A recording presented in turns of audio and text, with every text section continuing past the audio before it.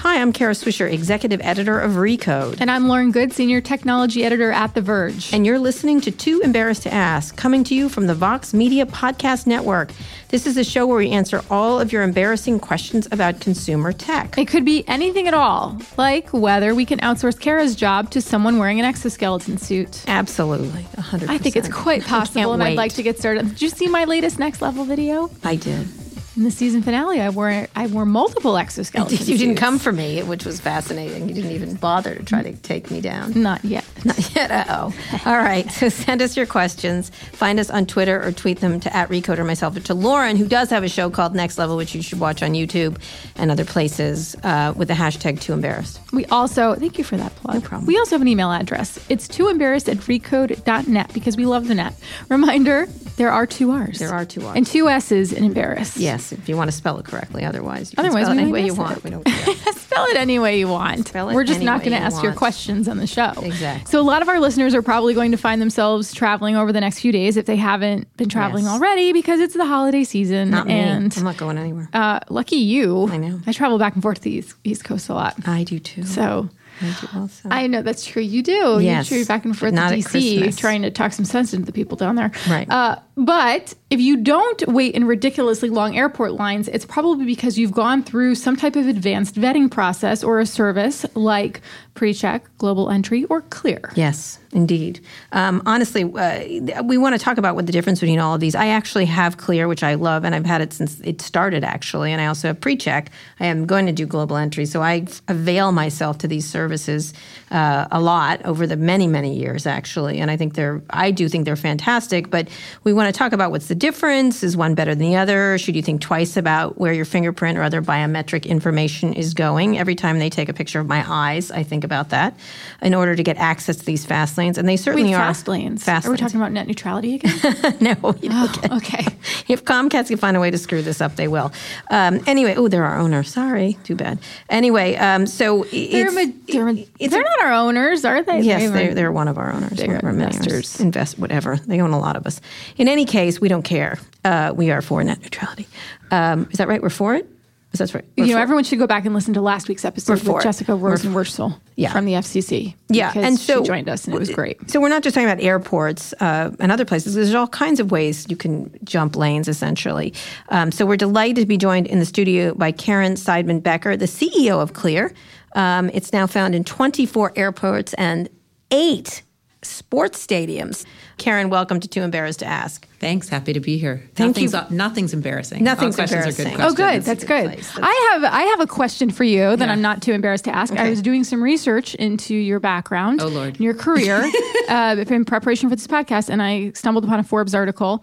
In literally the first sentence of this Forbes article, now you are a CEO and a chairwoman, and you've got this this impressive career. And the first sentence of this Forbes article is, anybody who has kids knows that raising them is a full-time job. And then, of course, I went to the byline, and yep, there was a man who wrote it.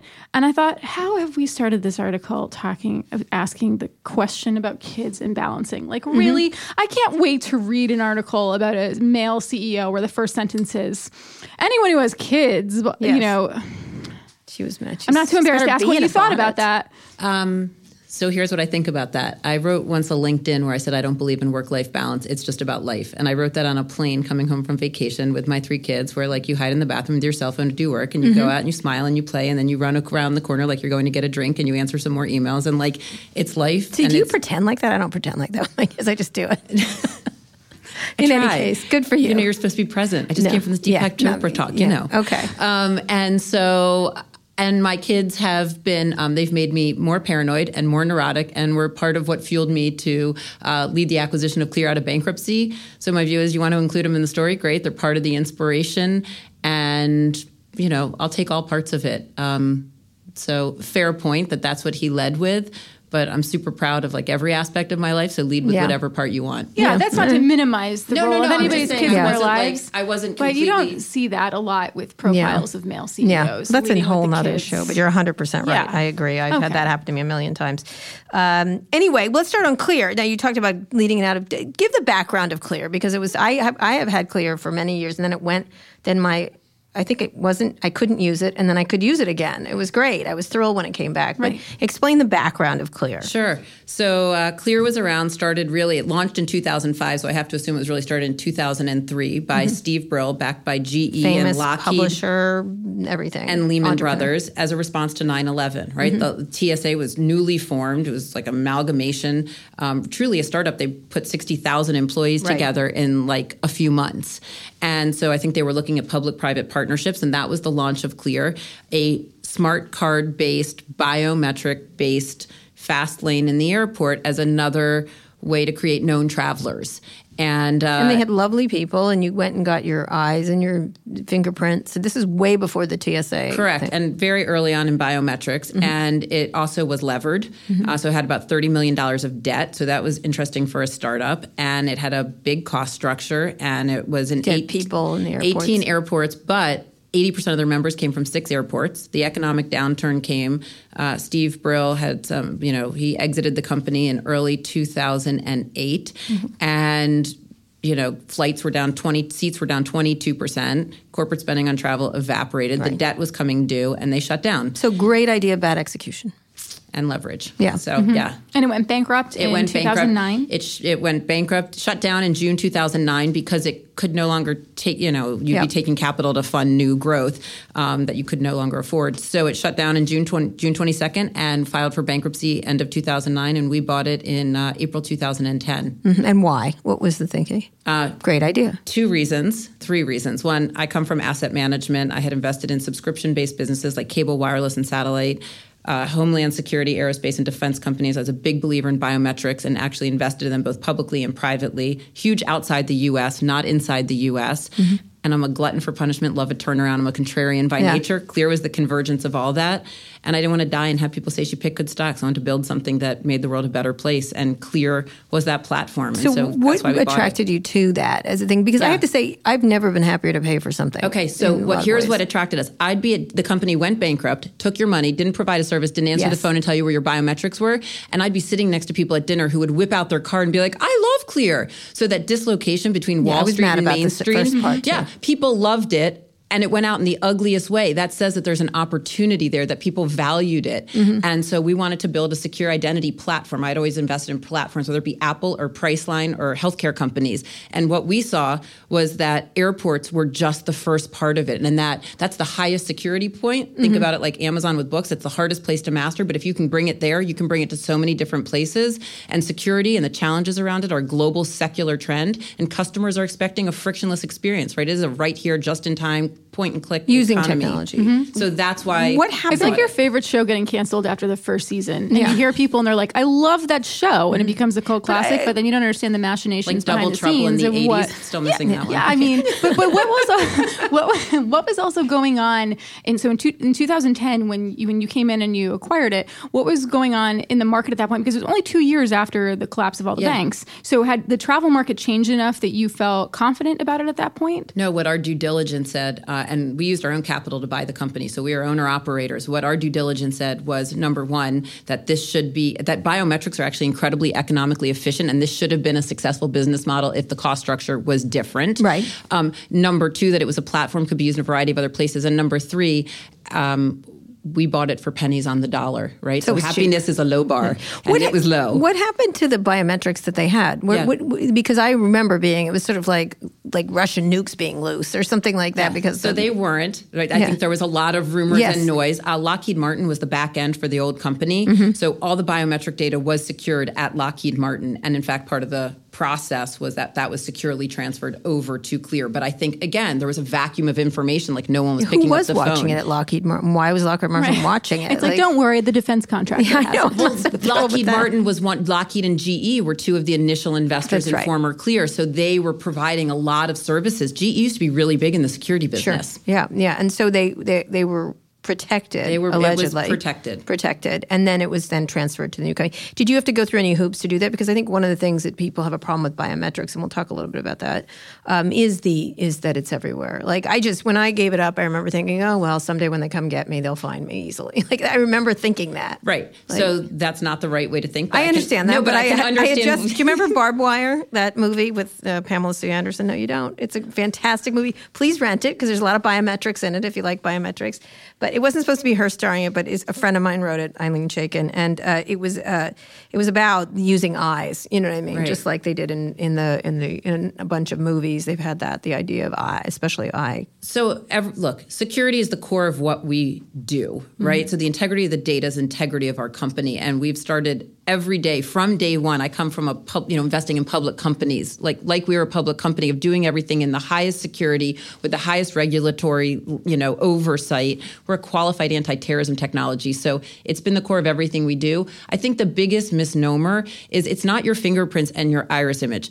It is templates. It is, not your actual fingerprint. It is templates that are deconstructed into ones and zeros that are then reconstructed, encrypted at rest, encrypted in transmission. But I understand nobody wants to hear that, Yeah. But that is the reality. Could they be decrypted? Again, there's the backward hash, there's proprietary technology systems. So the answer is no. Right? There's key. I mean, you do everything. Look, we spent some time in Israel this summer, and, the one guy said to me, you could spend $2 billion and it doesn't matter, right? And the fact of the matter is that we do everything to secure the data every day in every way possible and have constructed our systems accordingly. Well, it's the heart of your business, right? I mean, one bad terrorist is going to ruin your business, essentially, that you get through. So talk about how it works. Why don't we talk about how it works now and how it's different from that it did work? But, sure. I mean, just for my experience, I go in, I show my iris, or for some reason my fingerprints don't work as well because I must be an international criminal of some sort. And then it pops up my picture from 2005, maybe earlier. It looks earlier.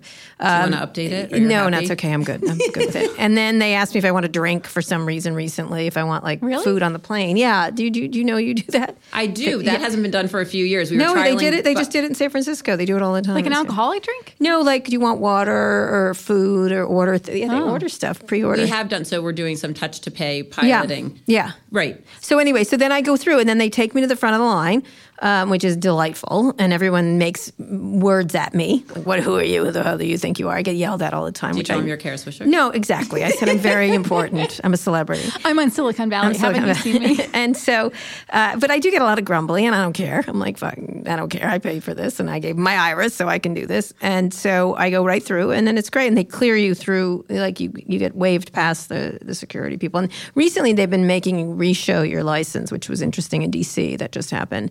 But it's a delight. It's a delightful experience. So and right your now, people are lovely. Oh, I'm sorry to interrupt. Right. So right now, when someone goes to sign up, then they're giving over that information. Talk about what they do now. What has to happen. So from an enrollment perspective, right, 2 points. We view biometrics as the bridge between strengthening security and delighting customers, right? So creating this frictionless experience and this customer-centric experience is really important. So you can enroll in less than 3 minutes. If no one's speaking to you and you're actually just flowing with the, UX, like it's 3 minutes. If someone's talking to you, it tends to be 4 or 5.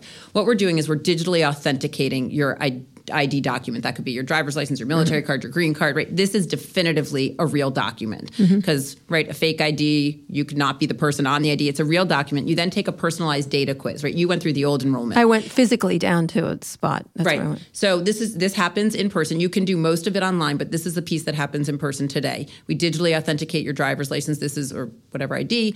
You are the person on that driver's license, right? We then take your fingerprints, your iris image, and your photo, building an impermeable link between your identity and your biometrics. We also take your credit card. At the end of the day, when you enroll, we essentially fuse you with your wallet, right? Why are you walking around with your driver's license, your credit card, your Costco card, your health insurance card, your building access card? You are it. Access and entitlements are rooted in identity.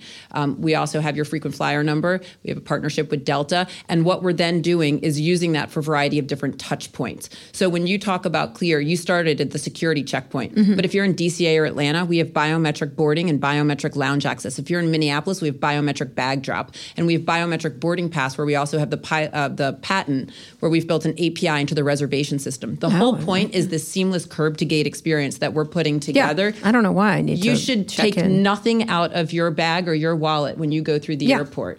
Because you are you. And that's what you're trying to prove 10 times over at the ticketing gate, at the agent. And so that's what we're building. And I think what transformed the company and the experience from when we started and from when you started was going to the cloud.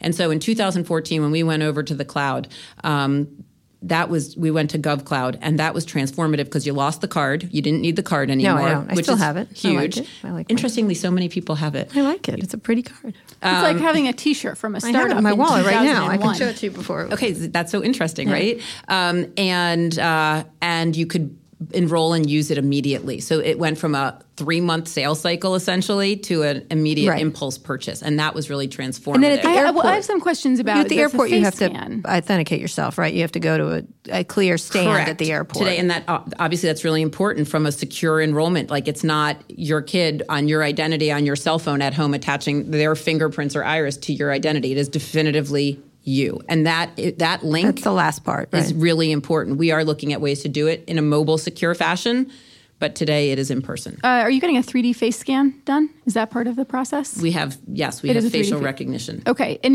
but that's volumetric? Like, it's not just someone's flat face that could be spoofed with a photo, but it's actually that is correct. Although I will tell you so we just went through this testing, right? Fingerprints, 5 nines.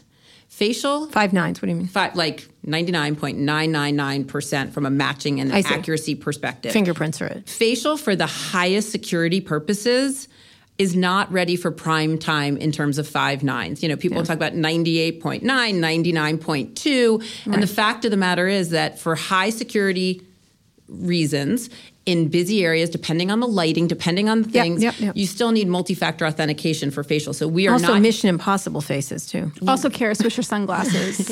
Well, we are not. So we today, for the security checkpoint, are using fingerprints and iris image. We are just rolling out this week in a pilot in the lounges, facial, where you don't need 5 nines. Right? If you've already gotten through the checkpoint, you're you. Free cheese, whatever.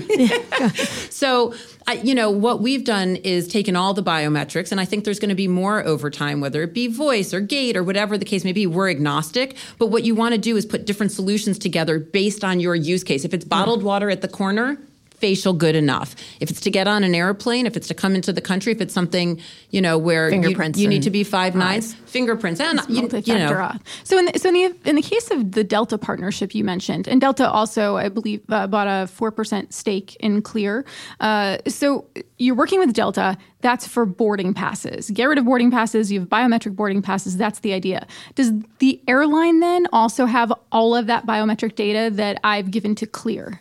How does that work? No. So we have the data. We do not sell or share your data. That is rule 1, right? Secure the data, protect the privacy. What your biometrics are in that case is a frequent flyer number. So all we're sending to Delta is your frequent flyer number, right? Which is then doing a match with all the other things that we have, and they send back, a ticket. At the end of the day, a boarding pass on your phone or a piece of paper is a physical manifestation of a digital record in the back end. And it's all in secure flight, then in the reservation system of the airlines. But we're actually doing so much more with Delta. I mean, part of their core focus is customer experience and innovation. And it's great that we're so focused on it, but if no airline wanted to do it with us, it's like if a tree falls in the woods.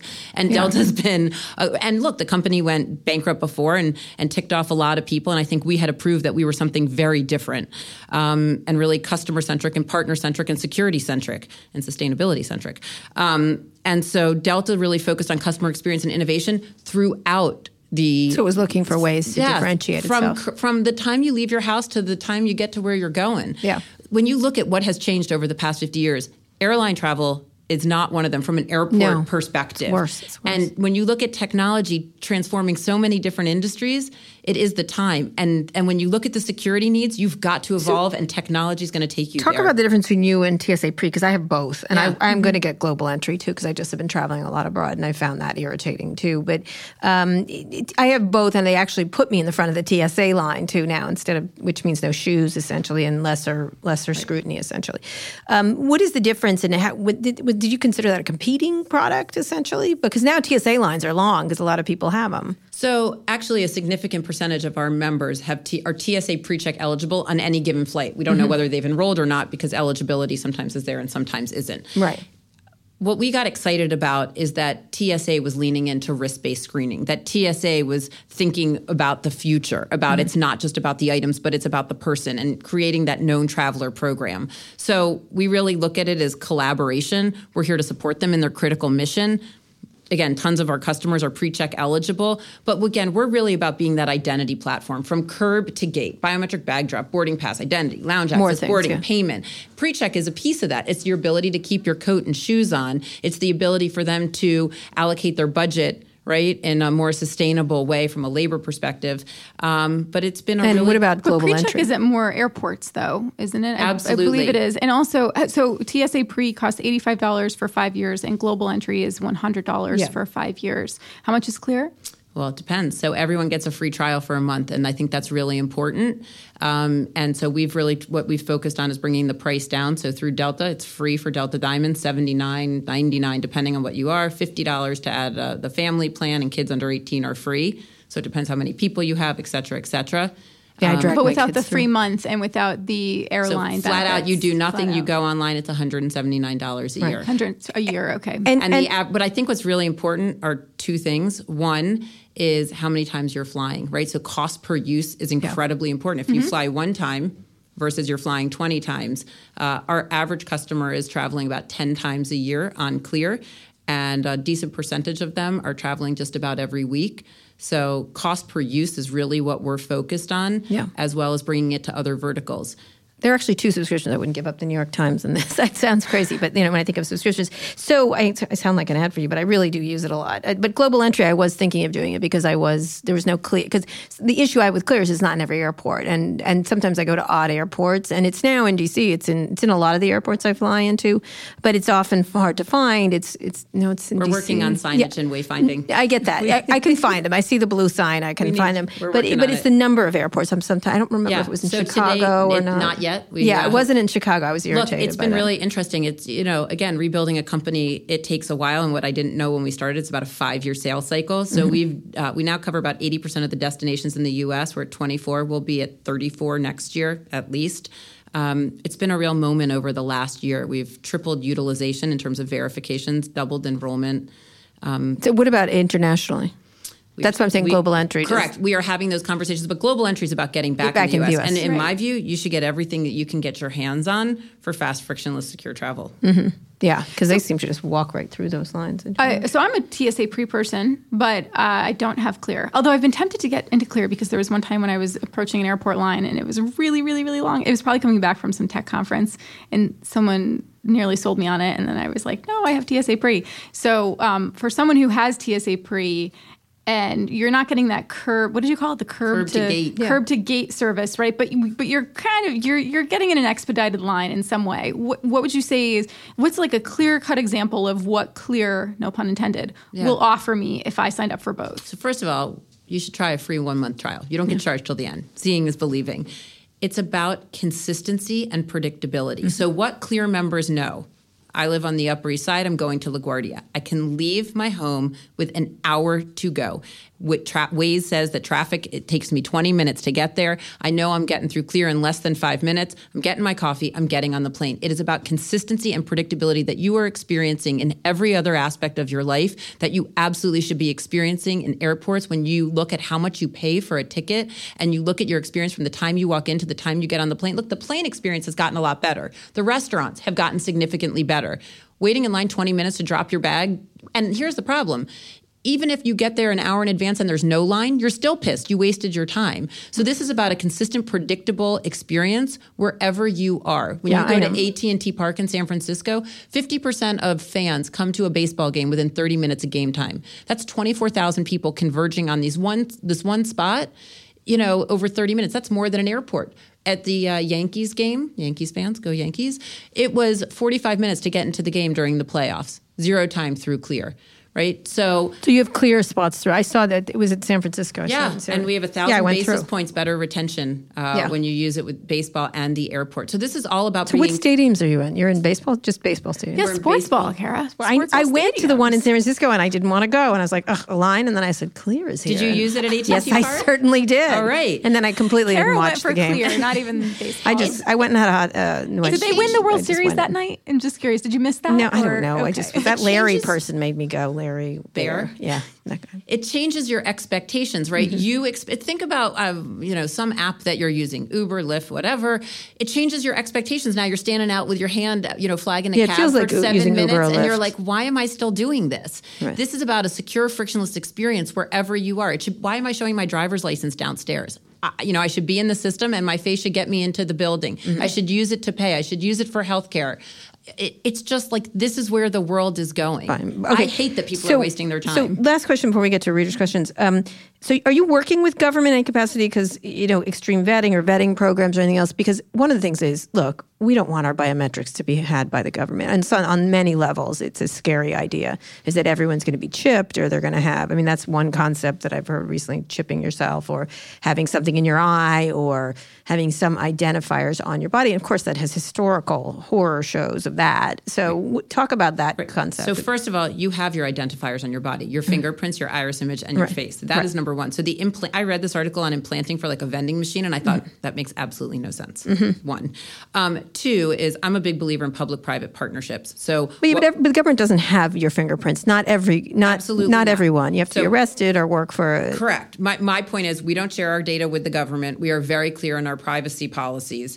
But we do work with them from a collaboration perspective and an innovation perspective. And I happen to think that TSA has helped with our public-private partnership and helped partner with leading edge technology companies to bring a better experience to travelers. But we don't sell or share your data. We don't sell it. We don't share it with the government. And I take a lot of pride as a private company in securing our members' data. We are obsessed with our customers' experience. You email me on a Saturday, you have a bad experience, we're on it, right? We're accountable to our partners. But when you say you're working with them on an innovation perspective, like what does it mean that you're working, collaborating with government? Sure. So there's a governmental document called a CRADA. It's a cooperative research agreement. So we work with them on research ideas and things of that nature, on testing data, things of that nature.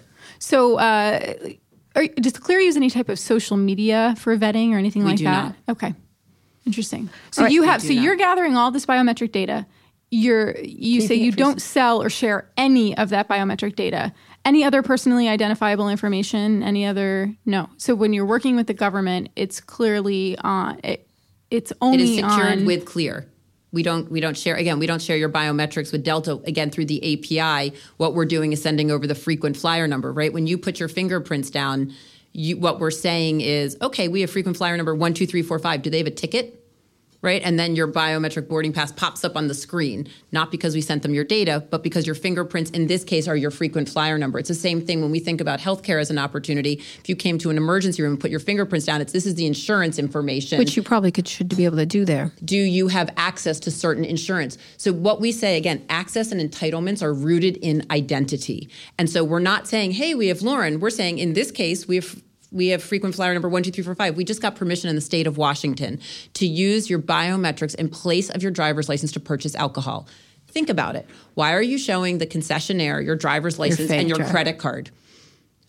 All we're telling them, we're not telling them it's you. We're saying over 21 because we've digitally authenticated your driver's license. Your birthday's on your driver's license. Now your age is associated with your fingerprints. For this purpose, for the fast beer lane that we'll be bringing forward. Fast beer lane. Right? You put your fingerprints down. It's integrated with... Upcoming podcast. It makes tremendous sense. Yeah, does that mean that data is being sold to advertisers in any way? No. All it's saying is that they're not going to have to pay a $250,000 fine for selling alcohol to underage people. They're going to be able to sell more beer because you're going to move faster. Why are you waiting in line to buy a beer? And it's a better customer experience than whipping out all this stuff. Authentications are kind of crazy. So that's the point. And the last question before we get to some questions from our readers is the concept of safety. Because there was just yet another story about TSA letting through whatever the heck they let through. And it's always disturbing what gets through. Is there a way by saying who a known traveler is to be able to do that? Because I don't think I underwent a whole lot of TSA looking. at me. You know what I mean? And so that's the question, is how do you make it safer for travel? Yeah. So what we're doing today is automating the identity process for TSA. We have the capability, we have built predictive risk analytics models, right? Most terrorists, not to get heavy and dark, are actually not known criminals before they turn bad. And so it's about predictive risk analytics. This is a great example. We worked with the Department of Homeland Security to create a predictive analytics model to create known travelers or known fans for sports stadiums. Again, in the world of entitlements, I know that you're you, and I can confirm that you're low risk. I'm not saying you're high risk. I'm just saying I can confirm that you're low risk. When you think about risk-based screening and differentiated screening, if I know that you're Caryn, I can confirm that you're low risk. How does somebody want to treat you? A sports stadium might want to treat you different than an office building or Amtrak, right? So differentiated screening, taking your finite resources on people you know less about. We are not doing that today in airports, but we think it's a big opportunity in the future. I just was talking to someone who's working on AI. It's crap in, crap out. What if you have bad... right now it's by sight, of course. People stop people, and people are worried about screening and selecting people that shouldn't be selected, and discrimination. Where's the data where you're a low risk? So it's using commercially available data to study past known people before they turned bad, and building all sorts of algorithms around it, and then doing a lot of backward testing, and then continuing to feed in new people. So looking at the lone shooters, unfortunately, it used to be really hard to find people for test data. There are over 19 lone shooters this year. So there's a lot of data on what they're like. In machine learning to keep feeding it in. It's actually quite depressing. Yeah, that we can't feed this data in. But it is true, the data that you feed in is what it could be.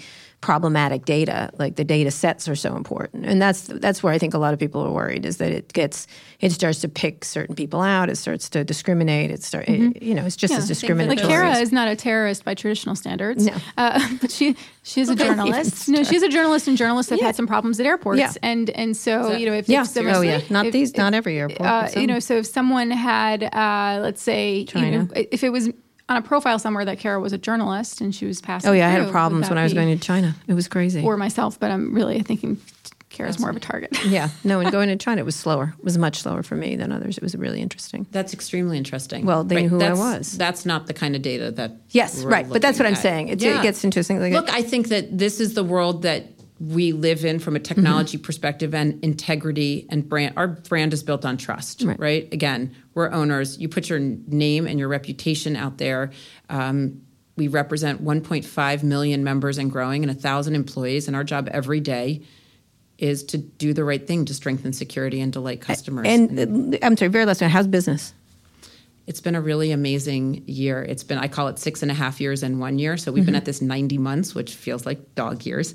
And it's been transformative. The network effect is powerful. And what we're seeing is utilization up, retention up. If you use it 9 or more times, we have over 90% retention. NPS scores How many increasing. Users? Over 1.5 million today. Customers, subscribers. And you could sell them other things. So what we want to do is not sell them, but we want to add it. Like going to the baseball stadium is free. I'm a huge Amazon fan, Amazon Prime. We keep adding nodes and adding value. And it becomes that virtuous cycle. How about traffic? Why don't you fix that? Traffic lanes. Yeah, so I don't have a way to do that, but I do have some ideas of amalgamating traffic data with Clear plus where your gate is, to know how long it should take you to get from your house to your exact gate. Because, depending on where your gate is, you could be there in 2 minutes or 25 minutes. Again, going back to that first line of that article, working mother of 3, all I want is my life to work perfectly every minute of the day. What is the age that kids can go in? That's right. Kids under 18 are free because, they wouldn't have identity, so they don't even need to enroll. You just bring them with you. Yeah, my kid is real tall, so they keep not believing him recently. He looks like an adult. Anyway, in a minute, we're going to take some questions about traveling from our readers and listeners, and Caryn is going to answer them. But first, we're going to take a quick break for a word from our sponsors. Ka-ching. Thank you. Today's show is brought to you by 8 Sleep. Have you noticed how many mattress companies there are recently? So many. One company is different from the rest, and it's called 8. 8 is smart. It's the iPhone compared to the flip phone. Unlike its foam counterparts, the 8 Smart Mattress is an innovative bed that uses real technology to help people sleep better and live healthier. By sleeping on 8, you can discover how many hours of sleep you need each night to feel energized. You can also optimize your day and night by connecting it to other Wi-Fi-enabled products in your home. Do you need coffee in the morning to function? Well, now you can program your smart mattress to start brewing your coffee the minute you get out of bed, I swear to God. The 8 Smart Mattress has everything to meet your individual needs. Visit 8sleep.com/TETA and use the promo code TETA to get $125 off all mattresses, plus free shipping and free returns. That's 8EIGHT sleep.com/TETA to redeem this special offer. And we're back with Caryn Seidman Becker, the CEO of Clear. I actually been using Clear since 2005. I think I was one of its first customers, and I still have it, and I really like it a lot. And we're talking about travel trips for the holidays, since you're about to embark on them now.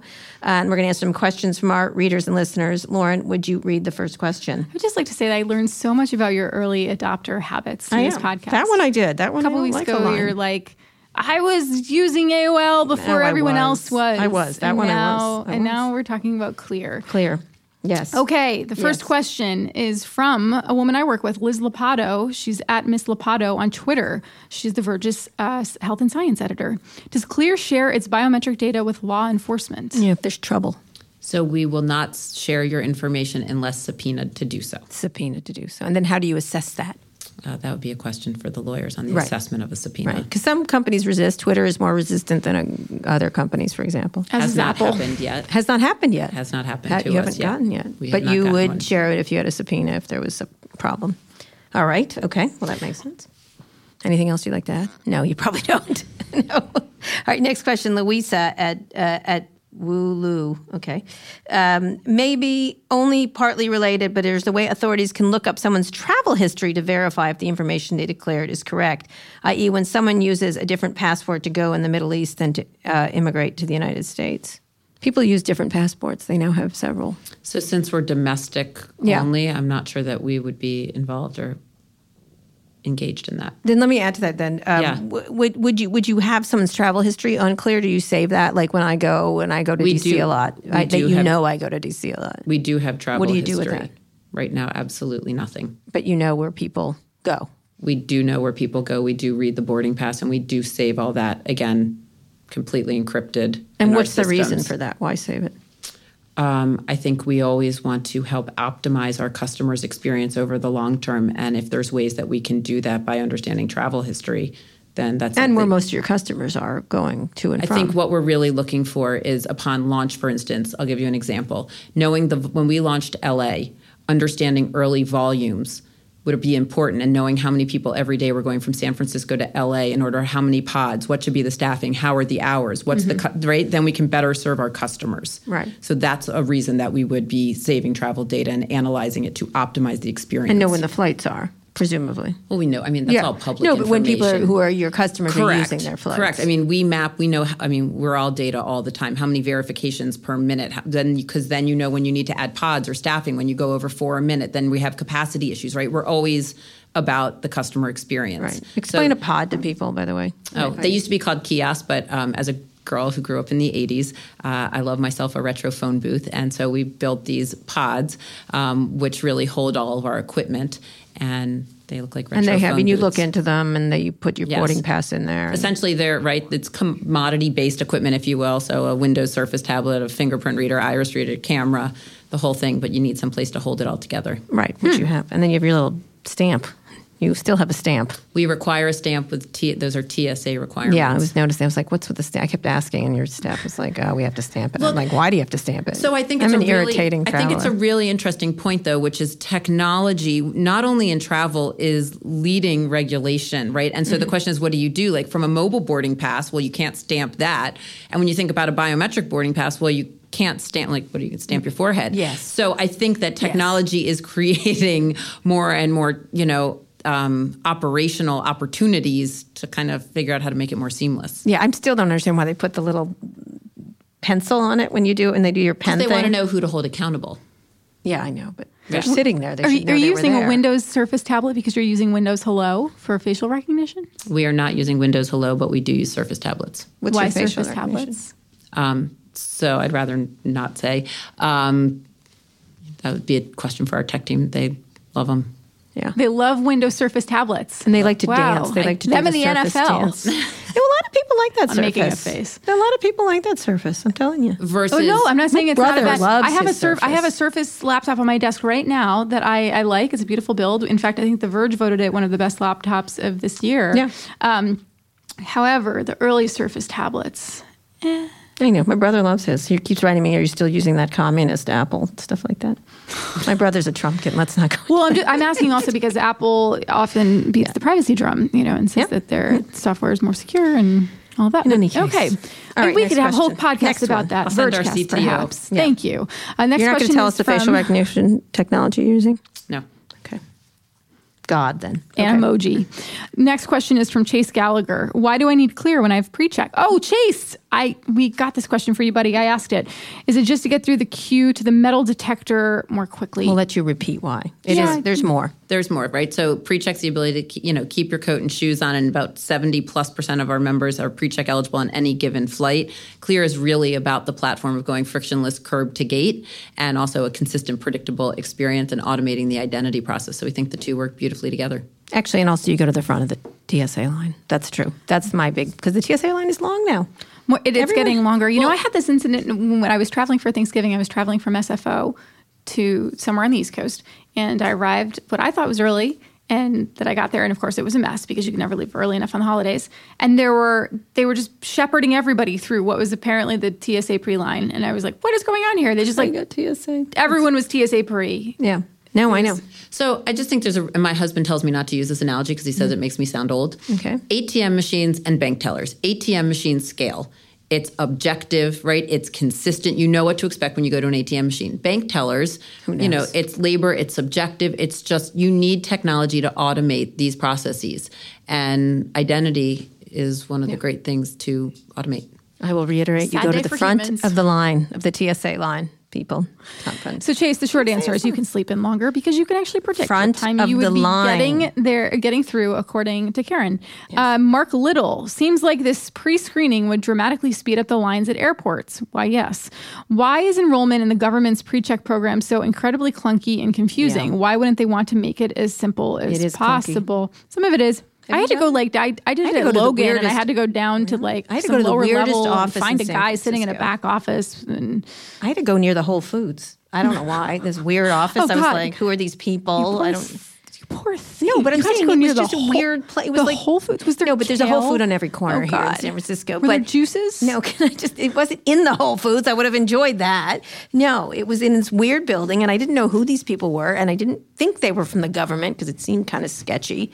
But it was weird, and it was the process for TSA was the weirdest. Was process. it Jeff Bezos holding up an organic kohlrabi? So explain that. Sorry, we're going on. Why is it so incredibly clunky and confusing? Because it is. Yours is not. So Theirs is. I can't comment on that. What I can say is our obsession with the customer experience dictates everything that we do. And I think, again, I keep beating a drum of innovation is the bridge and biometric innovation is the bridge between security and the customer experience. And we focus on continuing to improve that experience, drive down the time it takes to enroll, drive up the speed of verification. I hope what you've recognized in the past few years is that it is faster than ever to verify. Iris takes a little longer than fingerprints, so I'm sorry that you have bad fingerprints, so we're going to work on that. It's just as fast. But it is about speed of verification, speed of enrollment, ease of use. Now we're focused on how do we take this securely to the mobile environment. Like, that's what we do every day. That's our driving force. We don't want to piss you off. We want you to be Iris happy. is not slow. No, I try not to get in arguments in airport lines, but I end up doing it, and then I worry about getting arrested. Anyway, next question. Go ahead, Lauren. This is from Dion F. Lyle. He sent in 2 questions, but I thought the second one was better. I had the original Clear ID and recently went to put in my fingerprints. They already had them. Why? Why? Dun, dun, dun. So that is correct. When we bought the company, we securely transferred from Lockheed Martin, the 190,000 members from Lockheed to Clear. And so that actually about 75% of the former members came back, and they were really excited that they didn't have to re-enroll. And it was an opt-in process, and that was really important in the whole acquisition process. So people had to affirmatively opt in. Yep, I did that. You're right. See, this is one of those things that you do have to keep in mind if you're giving up any type of personal data, health and fitness data, if you're giving up biometric data. If a company does go under or it gets acquired or it gets merged or something else, you are in effect under new owners. I wrote a mean letter to Steve Brill, but it's like a lot of things like that. Like there's a lot of stuff that has your personal data when companies go out of business. It's a problem. It's a problem. It's washing all out there, and the Russians have all of it, by the way.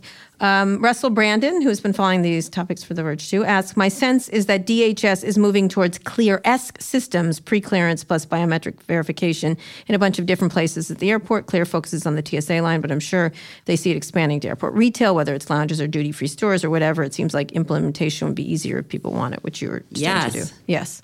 Yeah. Look, I think 7.5 years ago when we restarted Clear, people would crinkle their nose and say, like, why are you doing biometrics? And I was like, because it's the future. Yeah. And I think that the biometrics have gone mainstream. Yeah. All right. Okay, then. And let me just add to that, Russell wrote a really good article on The Verge about the future of airports and how, as there are more vetting processes, could things potentially get a little more confusing. So you should go check that out if you're interested in that. Next question is from Eddie Ayala. What does the future, speaking of the future, of biometrics look like? I imagine there are other industries besides travel that could employ this kind of ID verification. Yeah. So that is right. And we're talking to them. When you think about healthcare, when you think about vehicles, when you think about you are your driver's license, you are your registration, you are your insurance, you are your payment, right? In the connected, shared, or autonomous vehicle, identity is the key. Healthcare, no pun intended. Healthcare, huge. Customer experience, high regulatory environment, looks a lot like aviation, privacy, security. They care more and more about customer experience. Retail, everyone's talking about the frictionless retail experience. Mm-hmm. That's going to be based on facial. I think that there should be some multi-factor authentication on the payment side. Again, going back to what we got permission for in the state of Washington. How do you buy alcohol or cigarettes or whatever people are purchasing where there's age? How do you gamble online, esports? You've got to know definitively how old someone is, or whatever. Also, you remember the movie Minority Report where they had eyes? What were those people called? Prequels? Whatever. Prequels, something like that. What they precogs? Yes, precogs. Prequel, something different. That was when he went into the store with the eyes that he had replaced, and he says, "Hello, Mr. Hashimoto. Would you like another fleece from the Gap?" Because it took a pic. It was constantly taking pictures of eyes. That's what they were doing to locate people. I haven't seen the movie in a while. Yeah, you should do, because they do it. They go like they're shooting the pictures. Retail, look, casinos. Again, when you think about where strengthening security and customer experience are converging, hospitality, hotels and casinos. Checking into hotels. Yeah. I mean, these things were built to be open, but you live in a world where you got to be really thoughtful about getting into elevators and stuff like that. Mm-hmm. You can't put metal detectors everywhere. That is not the solution. Not multi-factor authentication, but risk-based security is built on a multi-layered approach. Yeah. And, knowing identity and entitlements around that identity are a new and important layer to that approach. I think it's really... You need to watch Minority Report again, because there's a lot along the edges. Just try to avoid the Tom Cruise bad acting, which is real hard. But there's a ton of little stuff, if you look throughout, done by the Imagineers at Disney, I think. We were thinking up these things, which are now... Probably 15 years ago. Yes, plus, maybe it's 20. Amazing when you look at it, especially the iris recognition. Because I remember at the end that thing was looking at him. Look, biometrics have been used in the defense industry domestically for decades. And we see the movies. They're always trying to trick it. Estonia, the entire country is based. Biometrics is a national ID. 1.2 billion people in India and Adhar. Entitlement programs in South Africa, a company called UEPS, biometrics. There's Brazil, it's voting. I believe that it's coming to so many different industries, and I believe that people are focused on doing it securely. And if we trust our government. But do you envision, I was just going to say, you are a private company that is owning all of this data right now, but what you're describing sounds to me a lot like this idea of the future of a federated identity, where you're no longer carrying your wallet and your license and your social security card and passport and everything else, and it's all just this one, this one sort of, aggregated identifier, right? But the social security card, if we're going to use that, or the passport as it exists now, they're government issued, and you're private. So who actually will own this idea of the federated identity in the future? I think that there's going to be converging data streams. I think different people own different things, but you could feed in, right? Like a social security card is a piece of paper with, I think it's red ink, with your number on it. Like, How is that secure? And now it's all been hacked 100 times over and it's all out there. So I think, again, in the world of public-private partnership, I think different people will own different things and they'll all, you could feed your data stream into this and somebody else could feed their. I don't think it's going to be one person who owns the whole thing. You're right, in India, it's government-owned. I think I trust Apple more than the federal government. Right, so I think Apple has stuff. Different people will have different things for different use cases. Yeah. It's interesting. In that way, on the biometrics, then we'll ask our last question. What about voice? Because voice is getting such a big play everywhere. So it's something Google's that we're looking at. Amazon. Again, in the world of multi-factor authentication, it could be good enough to, use your Echo to, now call with something. Apple, they're using face, and then they gave a finger, but they're using super frustrated with that face thing. Really? It works great. I love it. I like putting my thumb down. Do you? Like you're looking over it. I've only had it for you a probably few like days. the telephone that you have. I've had mine since around Thanksgiving, and you probably still want to the do 11.7 seconds that you spent on the rotary phone. The rotary that phone. Feels like a lifetime I have now. One at home. I like it. It's very enjoyable. Anyway, but it takes a long time. You're like, what the hell did I do this? But look, we're living in the world. We're talking about it, right? Face, fingerprint, iris, voice. You're using all of them. Biometrics have gone mainstream. Oh yeah, no, those moments now when I use Apple Pay to pay for something on the web, and I do the thing where a website will just say to me, use Apple Pay, and I go, yes. And then it says, authenticate on your phone. I pick up the phone and I go like this, and then I've made another holiday purchase that I need to order. It's so easy. Simple, smart, secure. Also within stores, although I don't understand why you need to put a phone there. I'm like, why doesn't it just know me? So my view is that, again, when you walk into a store, they should have a camera and it's facial recognition. Why do you need why do you need an intermediary? I had a discussion with the person at the Walgreens, and he was ignoring me completely. I was like, you don't need your phone someday. Someday it's just going to be me, and you're just going to give me the things. And he was like, mm-hmm. Like he was not, and the drag queen behind me was pissed. He said, "Shut up, move on." Maybe now that CBS is. She was pissed. This is the Castro. So I just think there's different use cases. It goes back to the modularity of the platform. Sometimes you just got to be 21. Sometimes you got to be your frequent flyer number. Sometimes it's voice. Sometimes it's face. Sometimes fingerprint. It's always about security. It's always about protecting the privacy. It should be your DNA. It's going to be your DNA, isn't it? By the way, I was just learning about that. So DNA biometrics is a really big deal. It is. Mm-hmm. It's going to be. Wow. Sorry, people. There is no privacy. Last question. But I think it still can be private and protected because it's about entitlements. What do you need to know? You don't need to know anything except 21. Green, 21. That's all you need to know in this use case. You need something else at Walgreens. So that's ideal. Data has never been compromised. I was just going to say that's the ideal until something's hacked. Yeah, exactly. All right, last question. Well, it wasn't exactly a question, but What's Jason Gay, who's a columnist for the WSJ, wrote to me via Twitter, and he said I could give him a shout out here. He said he's a big fan of Clear. Don't tell anyone about it. I want it to be just me in line. Well, Jason, sorry. The story's blown. He said, I did it one day because I was at the airport and they had a discount for Amex and thought, well, maybe this will be good one time.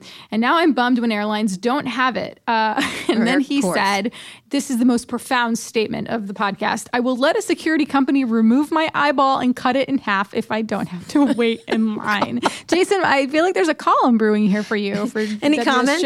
That's your point. Will you cut people's eyeballs in half? That seems not customer centric. Okay, yeah. But we love his passion. His passion fuels us. So you want to do it with just half an iris? No, you can't.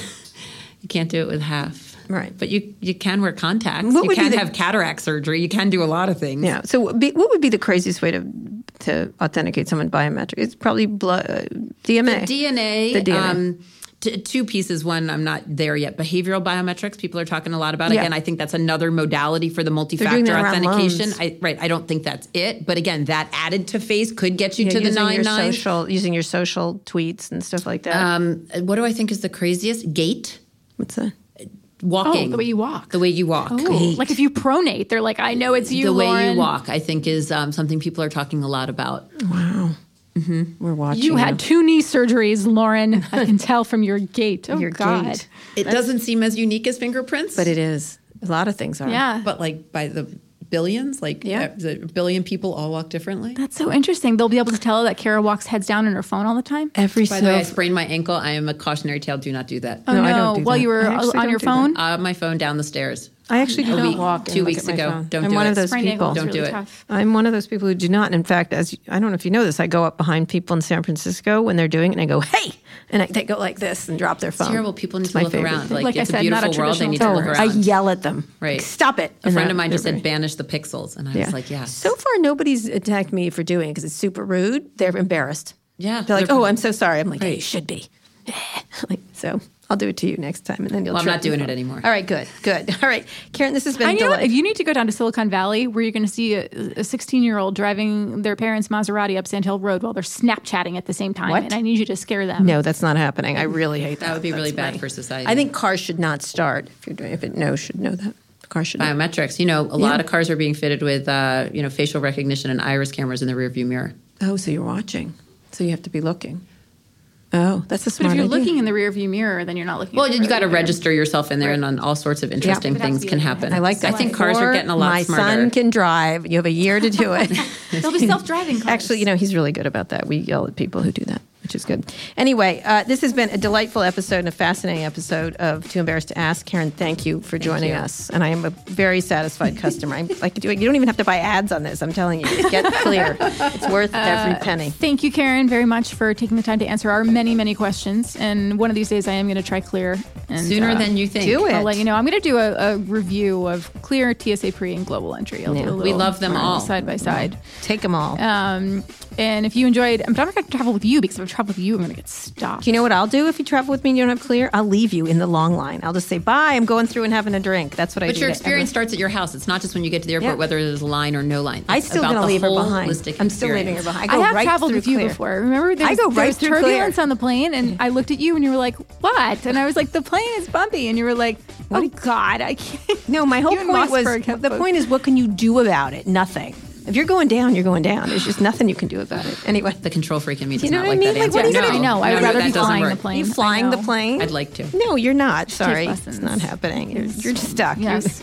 I look at aircraft models before I get on one. I try to evaluate. Do you ever look at the plate to see the age of the plane when you walk in? I was just going to say, look at the age. When it's older than me, I'm freaking out. No, I was just going to say, if it's from like 2000, I'm like, this thing is 17 years old. You do that in a car where most accidents are. You can figure out. You can try. You can basically. You get in any old car, don't you? But I look at the pilot. You jump in any Uber. Are you happy? Are you sad? I know. But you jump in any Uber with any crazy person at the wheel. That's why we think biometrics for driver safety in Uber is really Another important. And Lyft. Good idea. Yeah. They should have done that with the CEO a long time ago.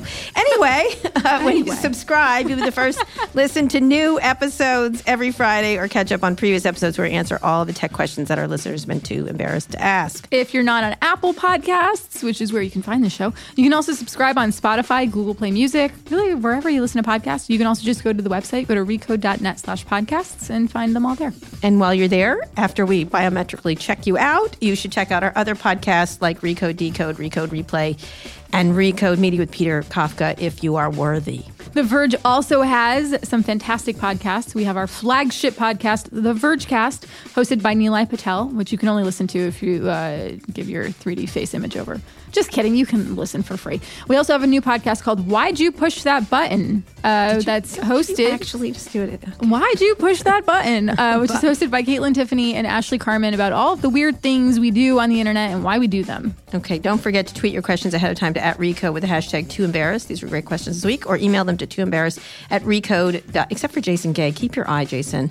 Or email them to tooembarrassed@Recode.net. Thanks for listening, and thank you to our sponsors. And also thank you to Cadence 13 and Vox Media, which sells those ads so that you can listen to this show for free.